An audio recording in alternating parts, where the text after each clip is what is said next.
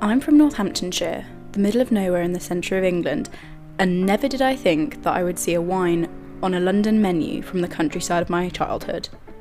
That menu belongs to Anglo, a fine dining restaurant in Farringdon, focusing on classical British produce, but adapting the produce to concoct creative and innovative dishes.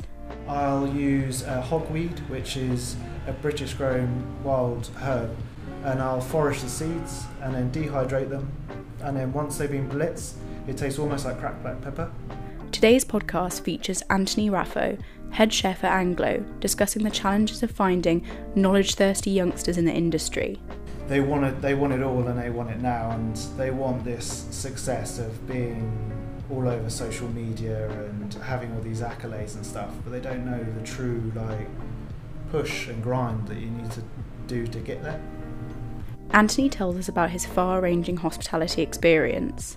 I've worked in all different places. I've worked in anything from a country pub to a cafe to hotel to coffee shops. And how that has moulded him into the patient chef he is today, letting his ferments rest and develop his dishes over time. Not only does Anglo showcase a focus on delicious cuisine, the restaurant's warmth mirrors that of its staff. In fact, Anglo is run by Anthony and his partner. We see Anglo now as completely us. I'm Stella, and I'm going to take you out for dinner. How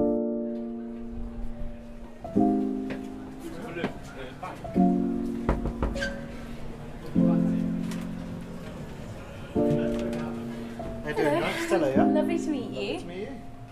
How you doing? Good? I'm good. Oh, it smells so nice in here.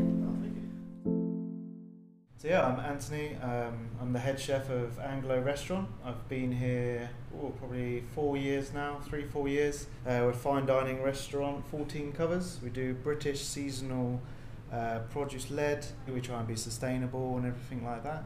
I've worked in all different places. I've worked in anything from a country pub to a cafe to hotel to coffee shops. Done it all really. Where have been some of the most influential places you've worked? I mean, it has to be the Michelin star restaurants I've worked at in London. So I did Texture, which unfortunately is no longer around. I did Pied de Terre. I think they're like the oldest restaurant holding a Michelin star. I think they've done it 32 years, something like that. They were difficult, but I find that even though it was difficult and I kind of hated it at the time, but I always went back for more. But looking back now, that really made me the chef I am. It really pushed me to push myself and to think, okay, yeah, I'm getting beasted, but it made me question, why am I being beasted? Why? Question everything basically, and make sure that everything I'm doing is perfect. And now when I work in more of a relaxed environment, I still have that mentality of being like, right, everything I do is for a purpose and it's going, people are paying for it, and I need it to be as perfect and as good as it can be, because these people are expecting that and kind of have a responsibility to do that for people.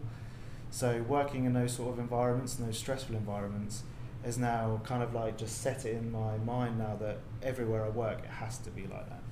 But then there's also places like the hotels that I worked in. They were like 3-4 star hotels, but obviously there were so many outlets that you're doing anything from fine dining to a wedding and mass wedding and stuff like that.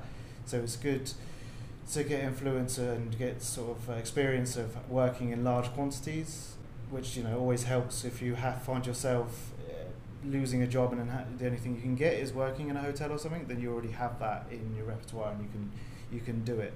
So everywhere I've worked, I kind of have got cherry-picked bits and best bits of where I've worked, and it's kind of made me the chef I am today. So I wouldn't say there's any one place that's been, right, this is what's made me, but definitely the places that pushed me the most were Michelin star places, for sure. Where was the first place you ever worked? Oh wow, the first place I ever worked was a little pub in Titchfield. I don't know if you know where Titchfield is, a tiny little village down south. So I grew up in Portsmouth, and I went to college in Fareham and then Portsmouth, and this was kind of in the same area, and it was a little pub called the Bugle. And at the time I was doing 1 day a week at college when I was still at school, doing catering, and I worked as just a KP So I must have been, well, probably 15 or something like that. It's 15, 16. Worked as a KP, worked my way up to being able to put salads on a plate and stuff like that. But it was such a, like, looking back at it, it was a proper rural, like, pirate-driven place. It wasn't anything spectacular. But it was, yeah, that was the first place, the Bugle Inn. I think it had a few rooms upstairs as well. Yeah, it was definitely an experience, but that was a long time ago. Do you feel like having to work alongside school taught you some discipline, and taught you the discipline of the hospitality industry? Well, the discipline there was pretty much non-existent, to be honest. Like, it was, like I said, very pirate-driven. We were only like flipping burgers and stuff like that, and it was all like bought in. You'd get, I mean, I don't know if it's like that now. I'm sure it's very nice now and everything, but at the time it was all definitely bought in, pinged in the microwave and stuff like that. So there was no discipline or anything like that. College was good for discipline, but I find college not a waste of time, but I feel it's not relevant anymore. They need to kind of like update their curriculums and just update the whole thing, because it's really not a true representation of what's actually going on when you're in the kitchen. Like, it can be a very, especially for a young kid going into like such a boisterous environment, to being in with just like hanging out with your mates in this massive kitchen where if anything goes wrong, it's okay, the lecturers will just be like, well, you need to do this, that, the other. Like, it just doesn't, it's not a true representation of the real life of being a chef.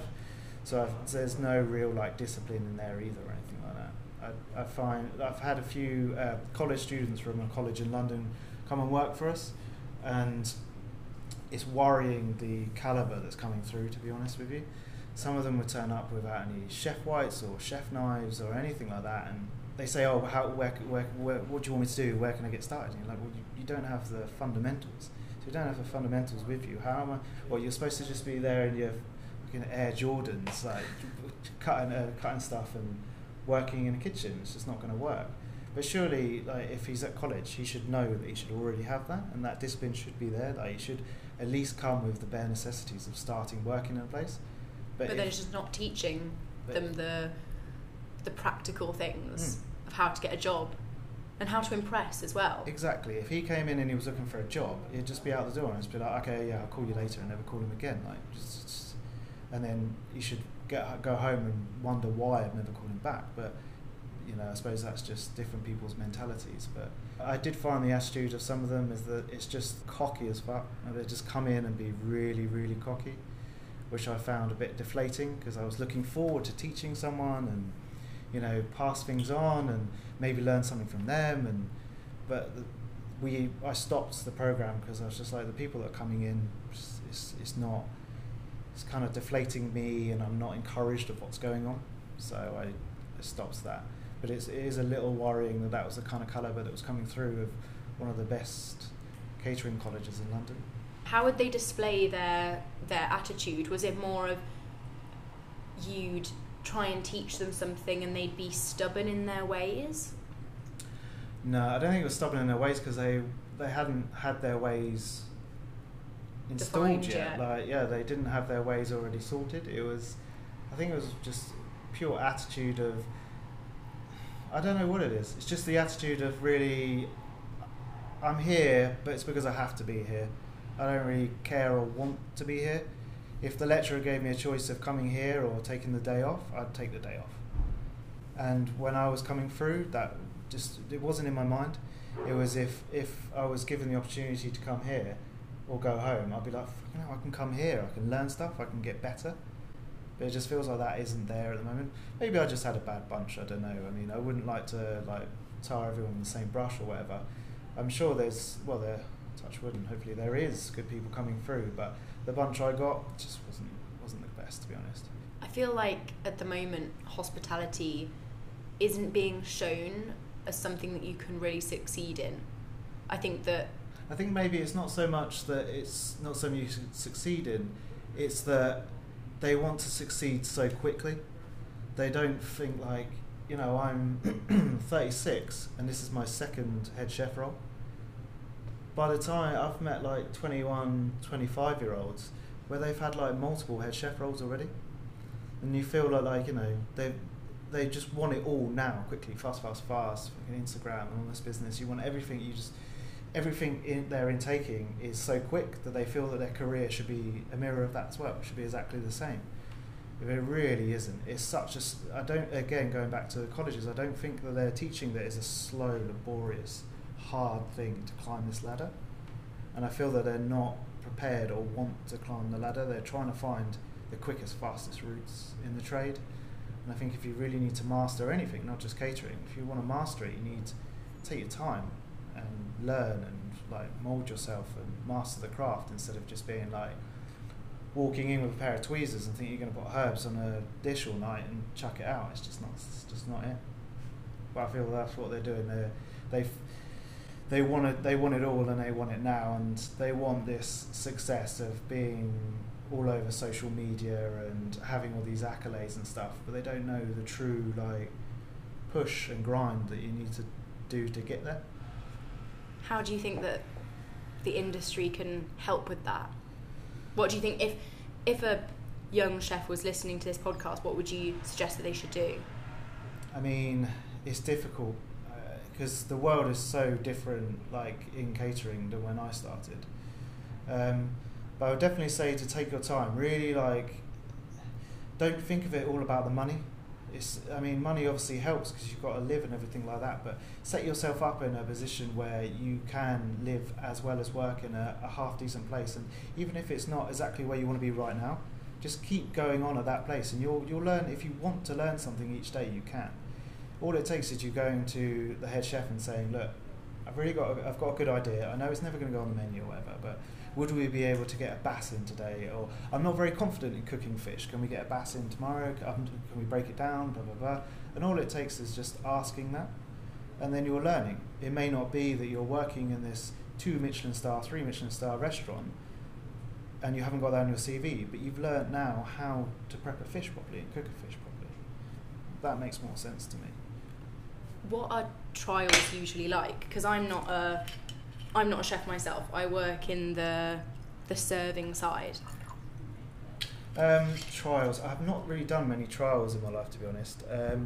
I've mainly just got jobs purely off the back of my CV, which has been quite nice. And also I've got jobs because I've known the head chef, or I've known chefs that work there, so I've had recommendations. So I've kind of like networked in. Yeah. Instead of just being like knocking on the back door and saying, "Oh, I'd love a job." How did you get those connections? Working in other places. So like the sous chef that I work with may go and become a head chef somewhere, or the head chef that I worked with before, I made a good rapport with him, good connection, and then we go somewhere else. He'll take me somewhere else. Like example of that, I used to work in a little pub called the Checkers in, I can't remember where it is near High Wycombe. But the head chef there was the first chef to ever show me how a Paco jet works. It's like basically a churner for ice creams and stuff like that. I'd never seen it before in my life. He showed me, and then he said, "Oh, here's a toasted hay ice cream recipe. Do a toasted hay." I was like, "Fucking toasted hay? This is stupid. This is really weird. What do you mean toasted hay?" We did it. We used the machine. I tried it.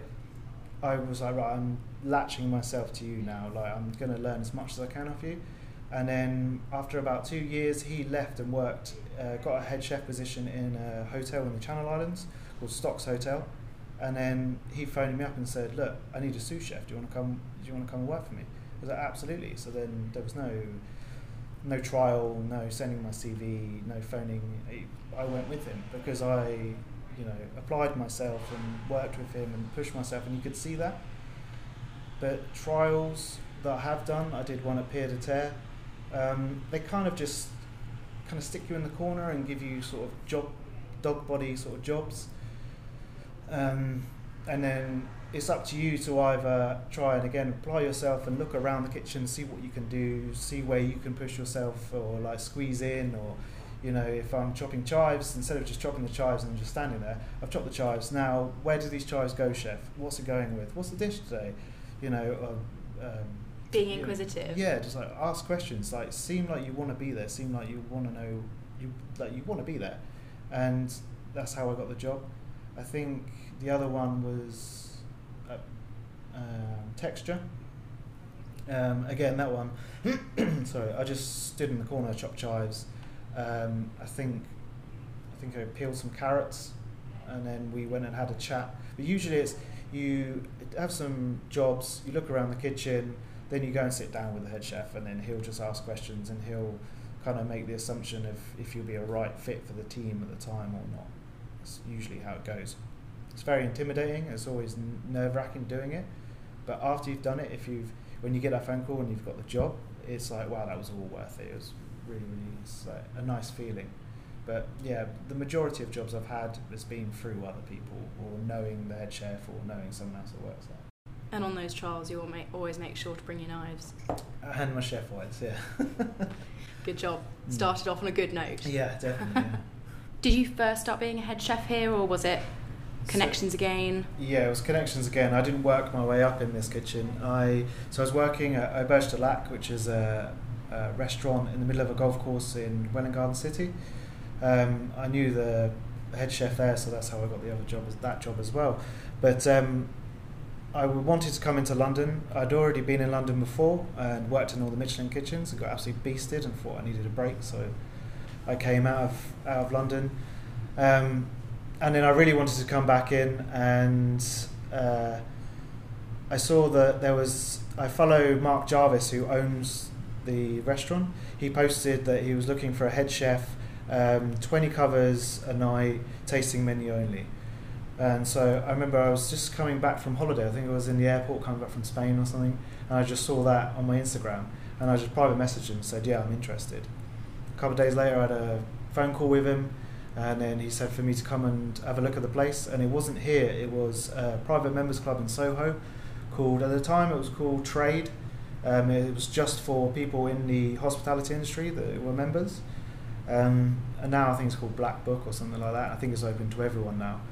But so Mark was kind of like overseeing like that, and it was going to be Anglo at Trade. And Mark said, would you like to be the head chef? I'll give you the menus and everything, and you'll cook them. And I was like, yeah, fine. So I started that. I quickly realised it wasn't kind of the thing I wanted to be doing, because I was just I created all the menus myself and everything in the end, which was lovely. I really enjoyed that, and it was good to like learn that aspect. But it was still, I had to start doing like cakes and things for the bar, and we were doing sandwiches and things and soup and sandwiches for people that would come in, just be on their laptop, and during the day, and then in the evening it was just a bar for people in hospitality, so they were all just getting on it and having a good time, which is a great like ethos to have just for catering people or people in hospitality. But to be the head chef of that and just serving tacos all night, it just wasn't what I wanted. It didn't feel as creative. No, it would just. I was expecting to be the head chef of a tasting menu, like relaxed fine dining kind of thing. But it wasn't. So I kind of like looked to see what I wanted to do next. And then COVID hit, and we didn't really know what we were going to do, and I was just sat at home. And Mark messaged me and said he wanted to start a bakery, but downstairs here in Anglo. And I was like, do I want to help? And I was like, yeah, absolutely, I'd love to help. I'm not doing anything else, and I hated just sitting at home. So it was really weird from going from 18-hour days to nothing. Oh, I bet. It was like life seemed very empty. There was a massive hole. Yeah, and going from such a physical job to just being at home, sitting in front of the TV doing fuck all. It must have felt so agitated. It was nice for the first couple of weeks, and then it was like, wow, this is a worry. What's going on with the world, obviously, but also. Was this during COVID? Yeah. I was like, what do I do with myself? Anyway, so I came here, and we started doing, you called it Sammy Sourdough or something like that. It's his son's name. Started doing that, so we were doing bread and just cakes and things like that, and we'd be sending them out to people in Surrey, because that's where he lives. And then we got to know each other really, really well, and he said, look, do you want to be the head chef of here?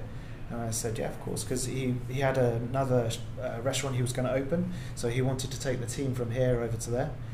And so he said, do I want to take on the responsibility? I said, absolutely, only if I can bring my missus with me, and she works front of house now, so she's the restaurant manager here. So we've got our own little team going, where it's just myself and her and one other chef and a KP. So it's only 4 of us, very, very small. But yeah, again, it was just right place, right time, networking, applying myself, saying yes, I'll get my ass off the sofa and come and bake bread with you and get to know you, and yeah, that's how it all came around. How is it working with your wife? It's good. I really enjoy it, because I always feel that if I didn't work with her, then I would never see her, which would be horrible and a massive strain on the relationship. But on the flip side, it's sometimes a strain constantly being in each other's pockets, of course. But I love it. I love being able to. Some people, it would be quite bad to take work home, but I love being able to sit in front of the TV on our weekends or watching a film, and then I'm not really watching it. In my head, I'm trying to think of September's menu or something like that, and I'll just turn and say, oh, what about this, what about that? And straight away she'd be able to reply with what she thinks about it, and like, oh, I think this wine that we've got at the moment would work really well with that. So it's nice to have such a strong connection with each other for the business. But that being said, like I said, there is hard times where literally we are constantly together, but it also makes it stronger. I love her like so much to like be together constantly. I enjoy. I really do, yeah. It must be so nice to be working on a project together and seeing it grow and seeing people get excited about it. Yeah, I mean, we see Anglo now as completely us. Because when we took over, we had blanquettes and things all along the side here, and we ripped all that out. It was quite a dark, heavy grey colour. It was a bit drab, so we painted it all this light, refreshing colour. We put all our shelves up, got all the ferments in and stuff, bought new tables and chairs, made it more like Scandinavian. Like, we completely changed the identity of the restaurant.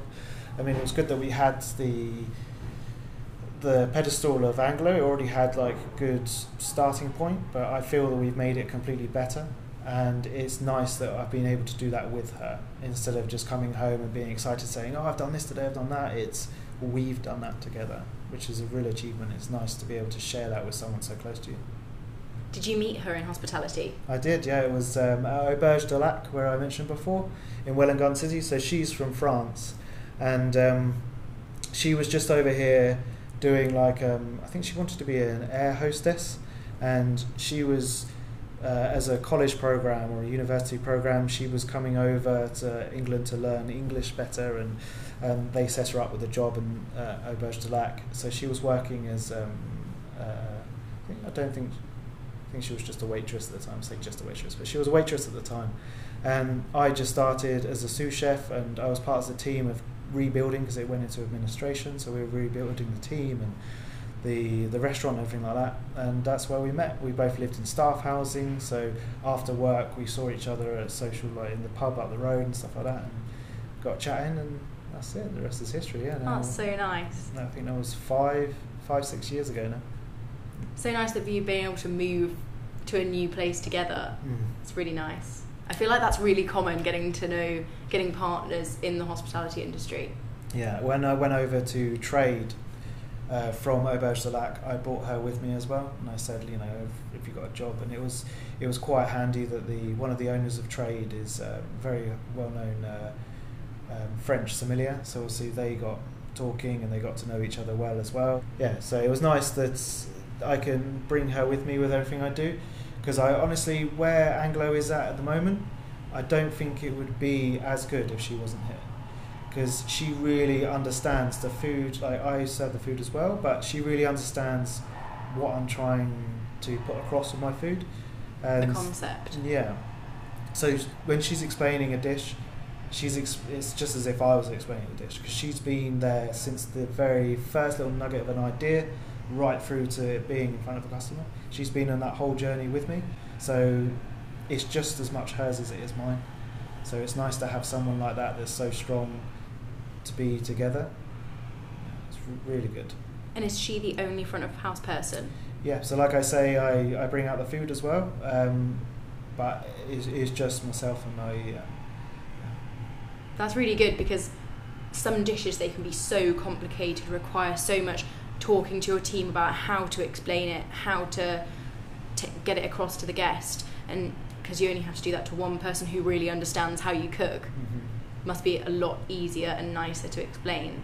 Yeah, it is. Yeah, people really like it as well. We get regulars that come in and happy to see Marie. She's like, because she's the only one really serving, they know when they come in, they're like old friends. It's like, oh Marie, how are you doing? And Marie's really, really friendly and really nice. So it's more like I know it sounds really cliche and really shit, but it does, certain people when they come in, they feel like they are coming into our living room and that we're serving them at home. And she's a big part of that. What kind of food do you serve here? So you said it was modern European. So it's British. So it's British, relaxed fine dining, seasonal, sustainable. It's I'll only use what's in season at the time, and if it's not in season, it's because it's been fermenting for 6 months or something like that. But it's all British ingredients. It wouldn't be like something from tomatoes from Italy or something like that. It will come from the Isle of Wight. It will be, or even garlic from Italy or France. Again, I use smoked at the moment. I'm going to be using smoked garlic from the Isle of Wight again. So it's all British grown ingredients. How do you communicate with your suppliers to get those specific ingredients? I just tell them I only want to use British ingredients, and they'll say, okay, well.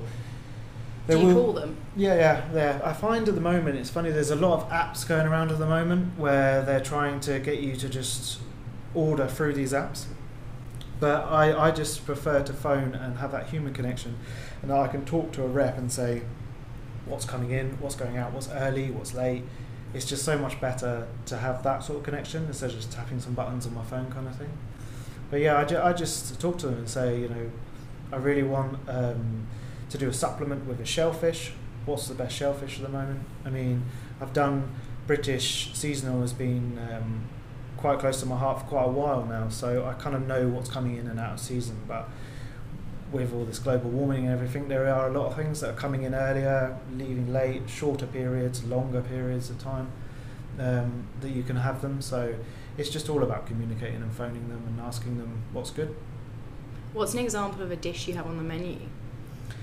So at the moment I've got, where do I start with that?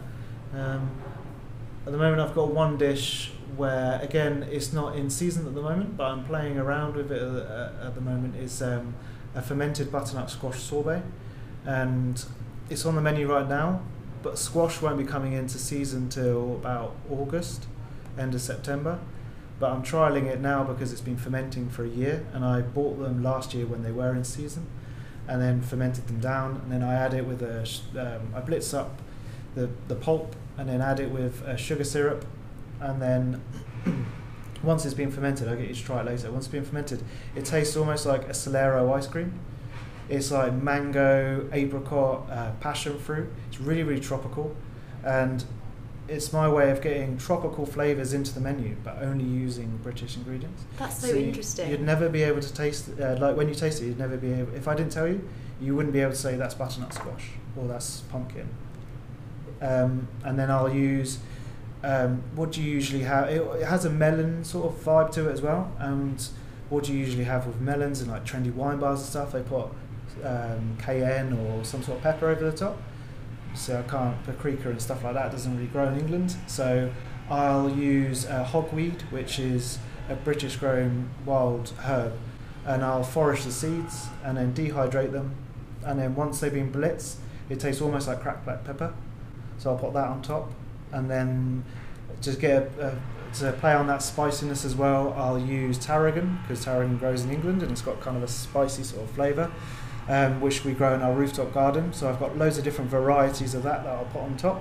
There are different varieties of tarragon? Yeah, you can get all sorts of different varieties, and there'll be different textures, different colours, different shapes of leaf, different flavours obviously. It'll all have that background note of what you'd associate as tarragon.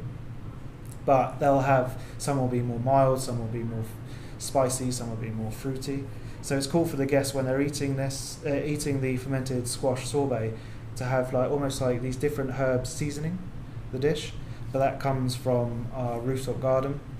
And then to give it a bit of creaminess, to play on that like mango sort of flavour, we'll put cold pressed rapeseed oil in the middle, which is from Scotland. So when you're eating it, it'll taste like a spicy sort of melon mango flavour, but it's 100% British seasonal ingredient. That's crazy. I wouldn't even have thought that down to the paprika that you have to find things from England. It's just so intricate and complicated, all the design of a dish. After the initial interview, Anthony took me up to his rooftop garden and showed me around. This is all the tarragon that we put on the sorbet that you tasted earlier. And then the lemon balm, this is what we put on top of the... This is what we put on top of the... oh my god, it smells amazing. So we have a cultured butter, then the asparagus you tasted, and then that. And it was flouring, I used to put the flowers in there, they look really pretty. And you've got some lemon verbena, which goes with our lamb at the moment. So I do a lamb with fermented strawberry powder. Okay. And it tastes like nothing I've ever tasted before. So that goes on top of a pea puree with that. This I'm not using at the moment because I cut it all back and now it's just coming back again. But this is a wasabi rocket. So the flower and the leaf taste just like wasabi. No way. But it's a rocket, so it grows in England. It's an English ingredient. God, that's amazing. It tastes just like spicy. But the leaf and the flower is just as spicy. Delicious. This is unfortunately died, so I had to buy some new. And then I got some dill. Fennel. Fennel. And then we use the flowers. We did use the flowers as going on top of the lamb before I changed it to strawberry. Oh my god, oh my gosh, that's amazing. That's delicious. But when you get it from source, doesn't it taste so different to when you're getting it from like supermarkets and stuff like that? It's like, that is just my childhood in sweets. My mum used to love, what is it, the licorice. rock? It's just like licorice, yeah. It's amazing. This I'm going to cut back and then make a powder out of, so it's sage. And that would go on the new cheese course. So these are all the different types of tarragon? All different types of tarragon, yeah.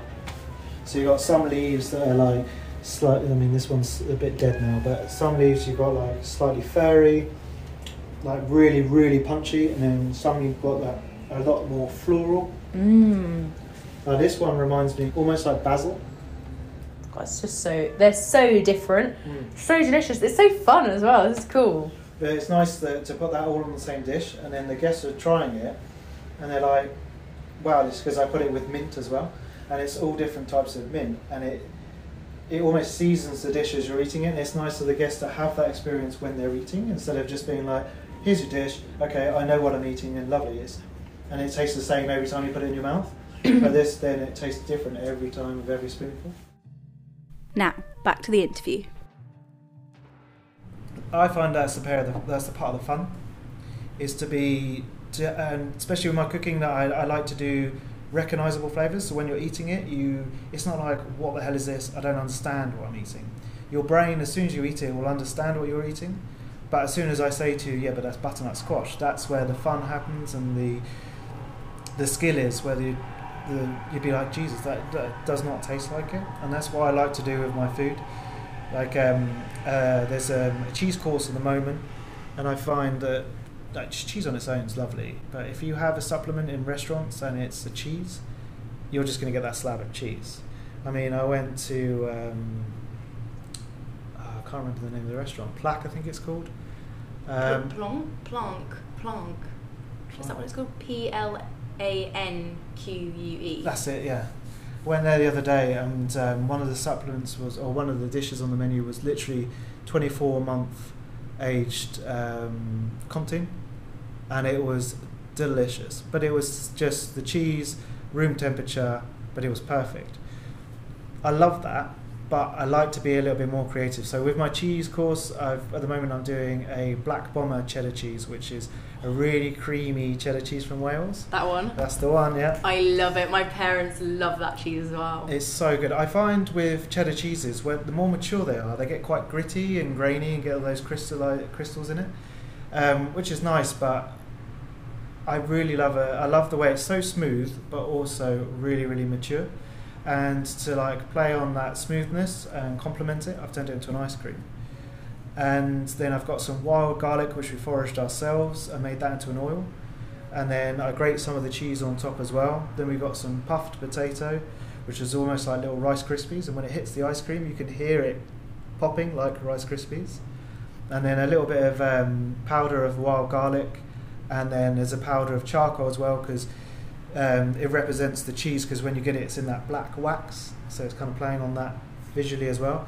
So at the end of the day, it is just cheese, onion and potato, but it's when you're eating it, you get those flavours with the textures and everything. It's completely different to how you've ever had it. So that's what I try and do with my food. So be very relatable, but be completely different at the same time. That's so cool. It's really fun. Mm. When you go to a table, do you describe it like how you just described it to me? Almost exactly how I described it to you. Yeah, it's kind of like set in a rhythm now that I say it, because I say it like 14 times a night. But yeah, I'll always explain it like that. Yeah. And how many courses do you usually have in the tasting menu? So we've got 11 or 12 if you include the snacks and the petit fours. I find that's a good number. I feel if we did any more, the guests might be a little bit overwhelmed with it all, because although it's nice to be this creative, if you're creative like this with every dish, it's good, but it can get a bit like, oh, this is a bit of like abuse on the senses kind of thing. So we do have a few dishes where it's a little bit more toned down, but I feel that's a good number where people will come in and they'll eat and they'll be comfortably full and happy to leave. Because there are restaurants I've been to before where you have such long menus and you're enjoying everything, but at the end you can't quite enjoy it because you're almost forcing yourself to have those last couple of bites. So I find that 10, 11 or 12 with the snacks and petit fours included is the right amount. And how do you, because I've found with certain fine dining places and when I'm looking at somewhere to go, sometimes I feel quite intimidated by the experience. I think every chef wants your diner to be relaxed, even in these quite high-end, quite stuffy places. At the end of the day, if you ask the chef, they'd always say that they want the guests to be relaxed because it's what it's all about, to be honest. But it is, I can understand why certain places you can be almost intimidated when you walk in, but for us, we want to be relaxed fine dining. So we want you to have that sort of food that blows your mind and is at that sort of level of a star, I would say, but I haven't got one, but I would love one. But yeah, anyway, I would say it's at that sort of level. But you can sit here and be in shorts and flip-flops, and we wouldn't turn you away. We wouldn't make you feel uncomfortable because of that. We have such a variety of diners. We'll have anything from a guy standing there with his shorts and flip-flops to full suited up businessman from zone 1 kind of thing, to a little old couple in the corner that's like their 50th wedding anniversary. We have such a diverse clientele, and I really enjoy that. And I feel that it's because we're delivering that sort of food where it can be sort of thought of as a fine dining special occasion restaurant, but you can also have it as, you know, you just fancied a meal tonight, you googled it and found us kind of thing. Because also our price point I find price point is a very important thing as well. Our price point is, I think, £85 for the menu. For the sort of quality of experience we're delivering, I feel that you'd be hard pressed to find it anywhere else in London under 120 quid. So I find that helps bring in these people as well, where they feel comfortable because they don't feel right. You know, I'm spending 120 quid, but I've only just bought the tasting menu. I haven't bought wine. I haven't bought cocktails. I haven't looked at the supplements. All this business. Yeah. And again, I find that's probably quite people find intimidating in these high class restaurants as well. Do you find that? So you were telling me that you don't have a Michelin star. No.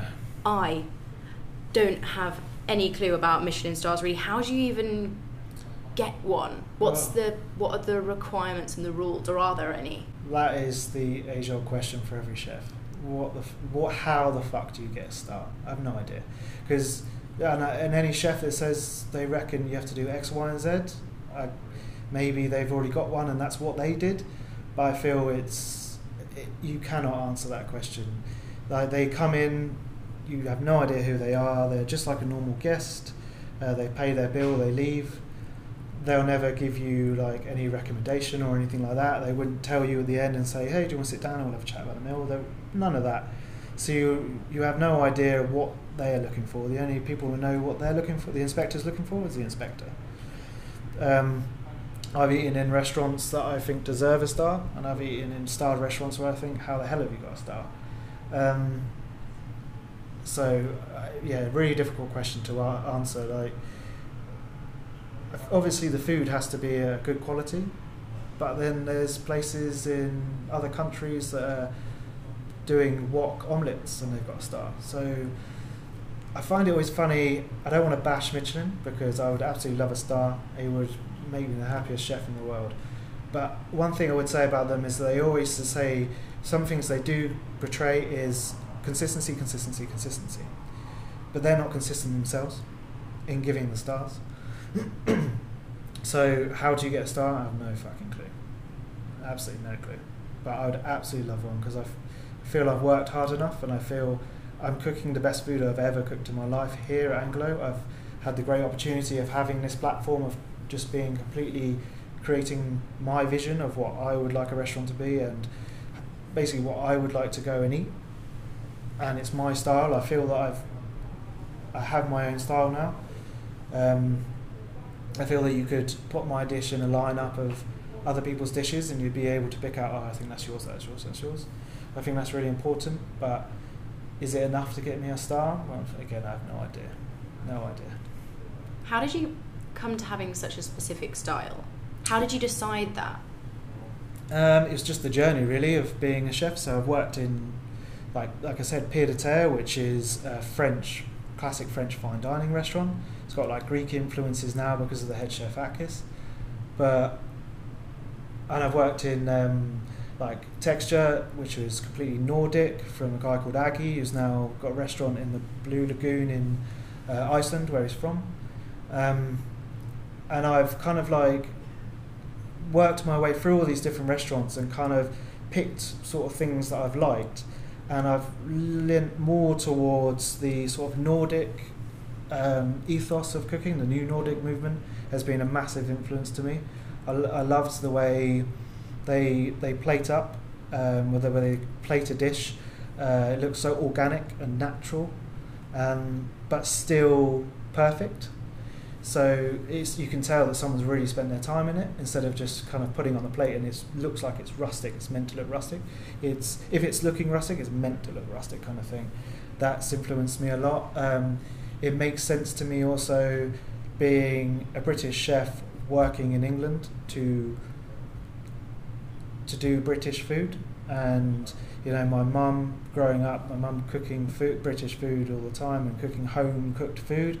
It's amazing. I don't know how she did it, like cooking different meals every night. I mean, I've got to do the same dish or the same menu every night, but she had to do different things every night. How she thought them up, I have no idea. So she was quite a keen chef.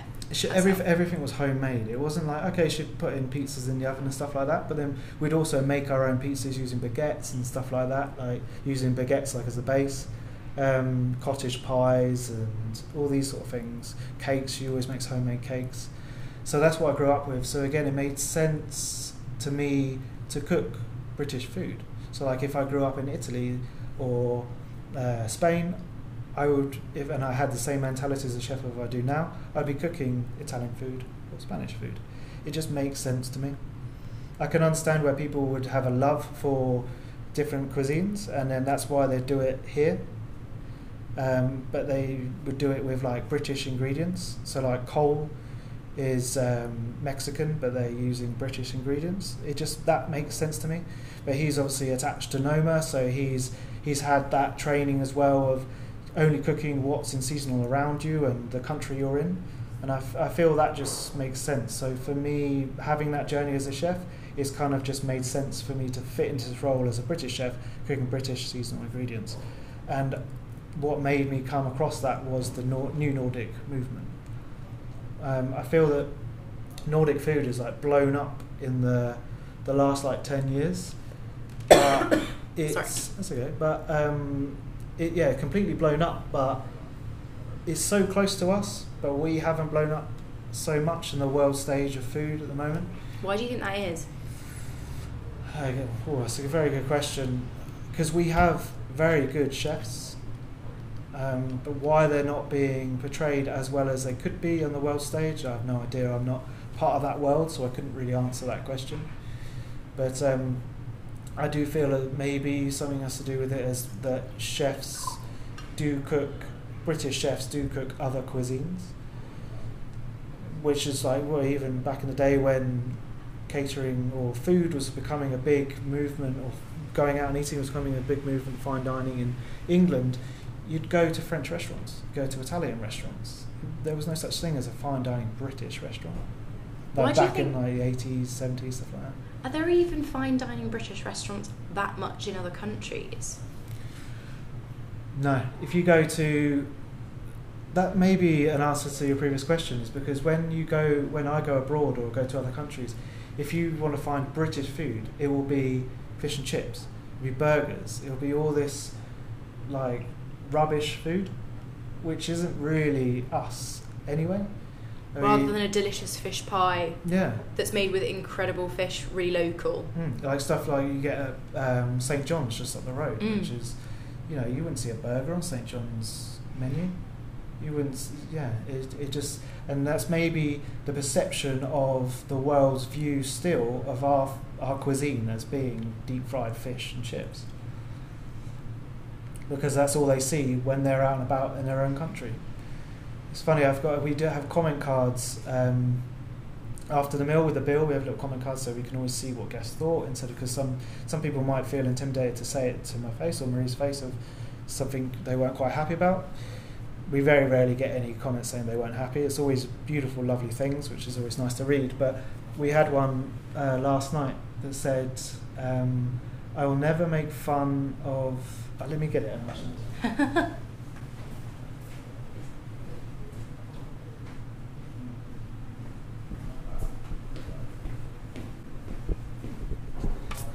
Yeah, it says, we will never dare to make a joke of British cuisine again. It was truly amazing, thanks.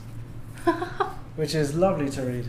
I've had a few comments as well from Marie's friends that have come over to France, and they've come to eat, to see Marie and stuff like that, so we've cooked for them. And we've had comments of, I never knew this was modern British food. We Really? had no idea that this is what Britain was doing. I like to say, well, this isn't what Britain's doing, it's what I'm doing. But I'd like Britain to be doing... I mean, we have brilliant chefs and we have brilliant food. So why we're not that big... We're still, recognised on the world stage, but why we're not as recognised, I have no idea. It's a shame. But then you're doing British food, but it's not just the traditional take, and I feel like a lot of people just see British food as this really traditional, quite hearty, massive plates of meals. So they might think that in hotter countries it's not really what they want, but you're not making those absolutely huge meals, when you get a plate stacked with food. Yeah. I mean, it wouldn't make sense to be doing plate after plate of that sort of food if you're having a tasting menu. Yeah. But there are places, like I mentioned, St John's, which are doing these large portions of food which is cooked perfectly. Yeah. And simply using British seasonal ingredients. It's the mecca for British food, basically. But it's very well known in England, and every chef in England, like worth their salt, knows about St John's. Oh yeah. Knows the cooking that's going on in there, and lots of chefs that have gone on to open their own restaurants have worked there.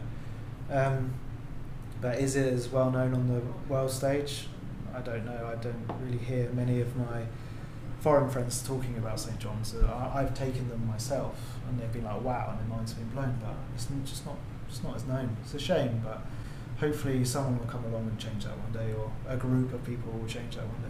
I'm sure they will. I think it's definitely made young people more interested in traditional British food. Yeah, I feel it's becoming a trend to do that at the moment, which is great. Like not so long ago, it was a trend to ferment everything, and now it's a trend to cook everything seasonal British.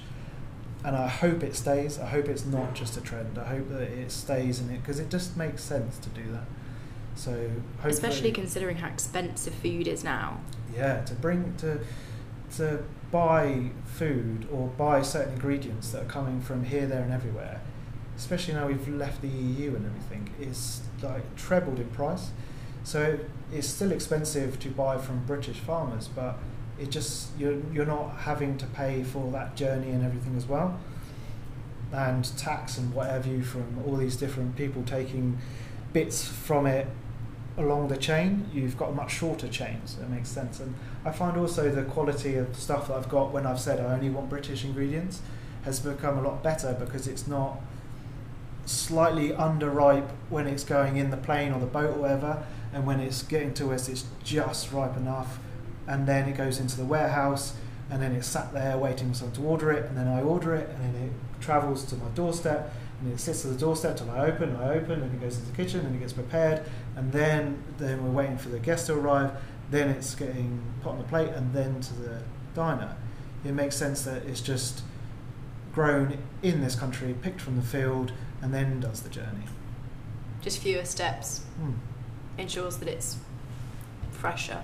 All this business of carbon footprint and stuff like that, it makes sense as well.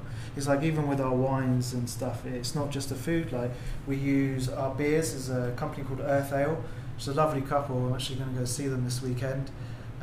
They used to be London based, but they've now moved into Oxfordshire, but they use British foraged ingredients to flavour their beers.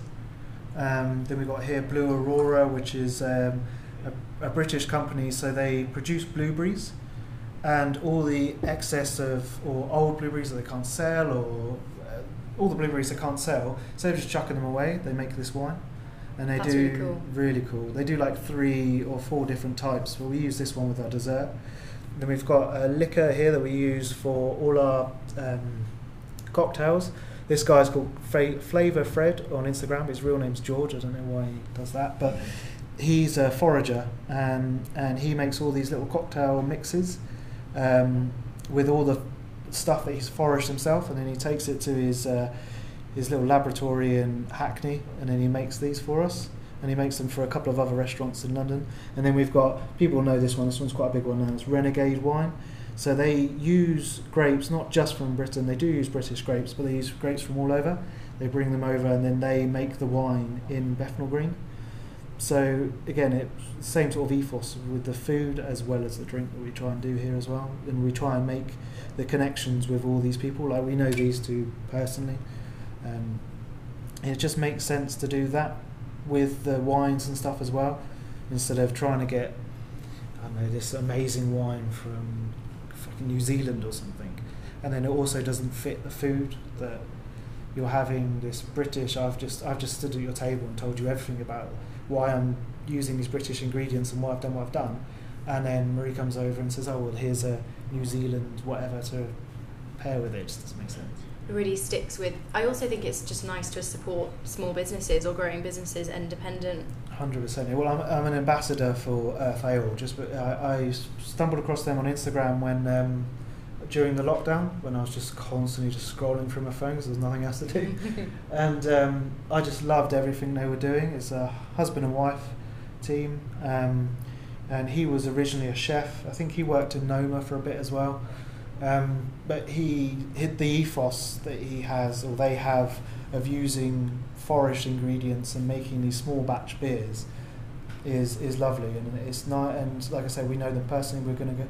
Marie and I are going to go and spend the day with them this weekend. Hopefully, the weather will be a bit nicer than it is now. Yeah, hopefully. But it's making those connections, which is important as well as just making the food, you know. That's really nice that you get to make friends with people. It's also just to make your day-to-day life in your job enjoyable, getting to know people that are also in the industry, but perhaps slightly different to what you do. Oh, of course, yeah. Well, it's like I was saying before about applying yourself and asking questions, and it's the same with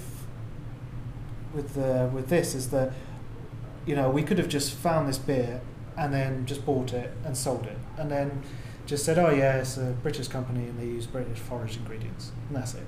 But to have that personal connection with them and be able to pick up the phone and say, what new beers are you doing, and being able just even to go out for lunch with them and stuff like that, it's nicer to have that connection with I wouldn't even call them a supplier now, I call them friends, but it's nicer to have that connection and build that network rather than just having, oh, X, Y, and Z is getting delivered today, and you have no personal connection to that. Like, you have to have some sort of personal connection or love of what you're doing, otherwise what's the point, right? Exactly. Where are you kind of looking at the moment that you want to go try? Like a new restaurant or somewhere that you've never tried before that you're interested in?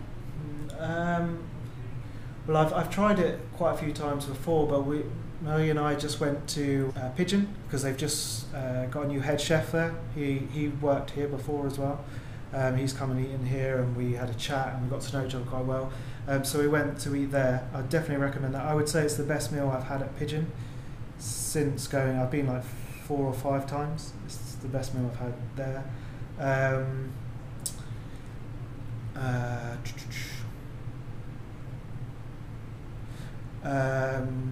The Waterhouse Project. Oh, I've heard about this. What is it?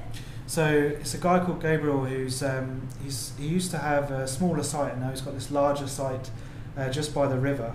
And I think he's teamed up with like a kitchen fitting company. So they've got this beautiful fitted kitchen. It's almost like a warehouse.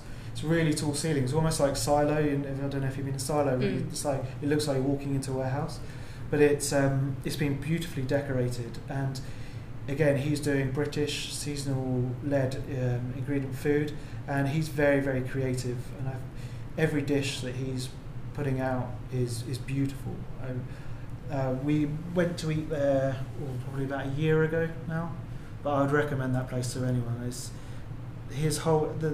not just the restaurant that's good and the food, but Gabriel himself is such a nice guy.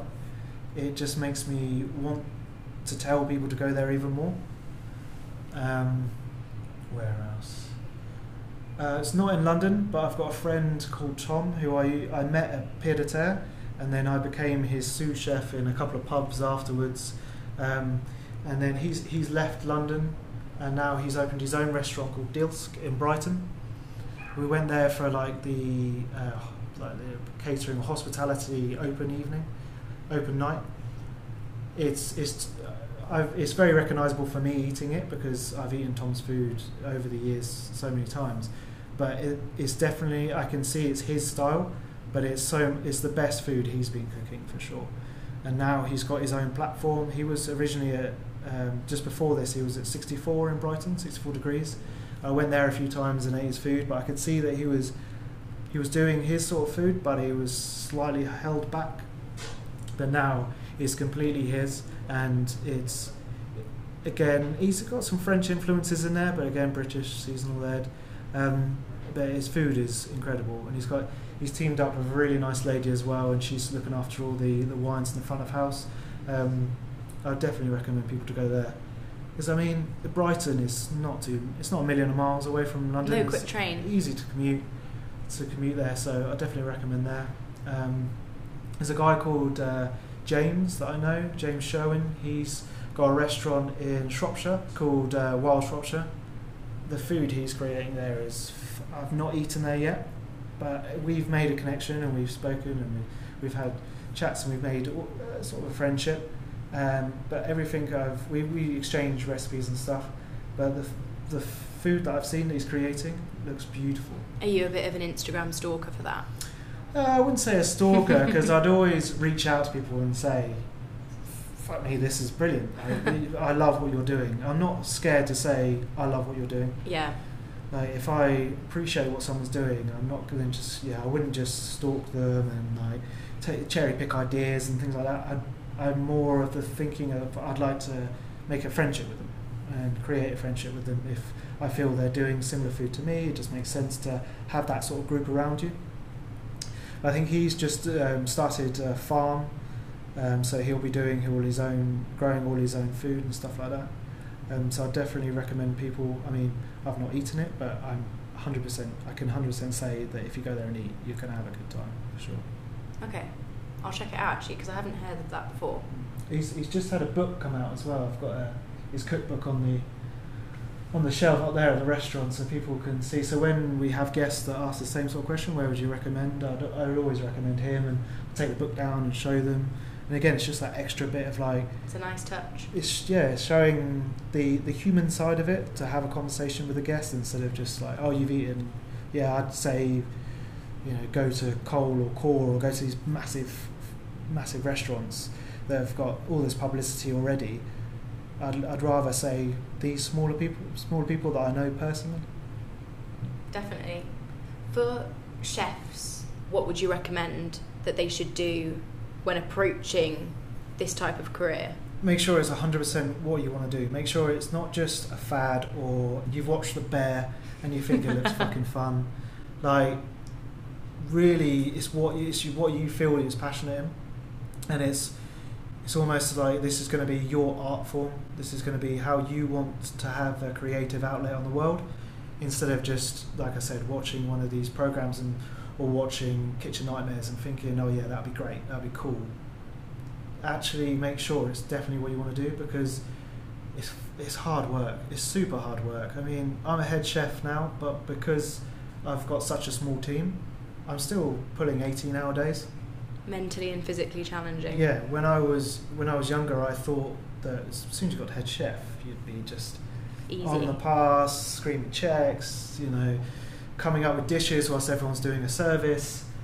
But in the journey, I've realised that's not reality, and you have to be hardworking and not be scared of hard work. It's getting a lot better in the industry now, where you're getting time off and stuff, which is great, but when you're in the kitchen, I still feel that you need to give that 100%. You need to push, because the team is only as good as its weakest link, and you don't want to be that weakest link. And if you feel that you are, you need to then come from within to push yourself to be better. So you need to have that mentality, instead of just feeling like it will be fun or it will be something to do. Just make sure it's definitely what you want to do. And then find yourself a restaurant where you feel it's doing the food that one day you would like to cook in your own restaurant, instead of just going somewhere just because it's the coolest, trendiest place in town. It may be the coolest, trendiest place in town at the moment, but then there might be something in a year's time. Don't be so fickle where you're just going to be jumping from this place to this place. Move around, do your work in different places and get experience, obviously, but have kind of an idea, sort of what you want to be doing. Thank you, and thank you for giving up some of your time, because I know chefs are quite busy people. Yeah, it's stressful, but it's fun. I absolutely love everything about this industry, for sure. Anthony and his restaurant Anglo definitely embody the love and adoration of cooking and feeding people. I really felt the nerdy intricacies pop out as we were talking. His smart, eloquent means of explaining the dishes can only come from a really positive back of house and front of house conversation and relationship. I hope you enjoyed the episode, and I'll see you for the next one.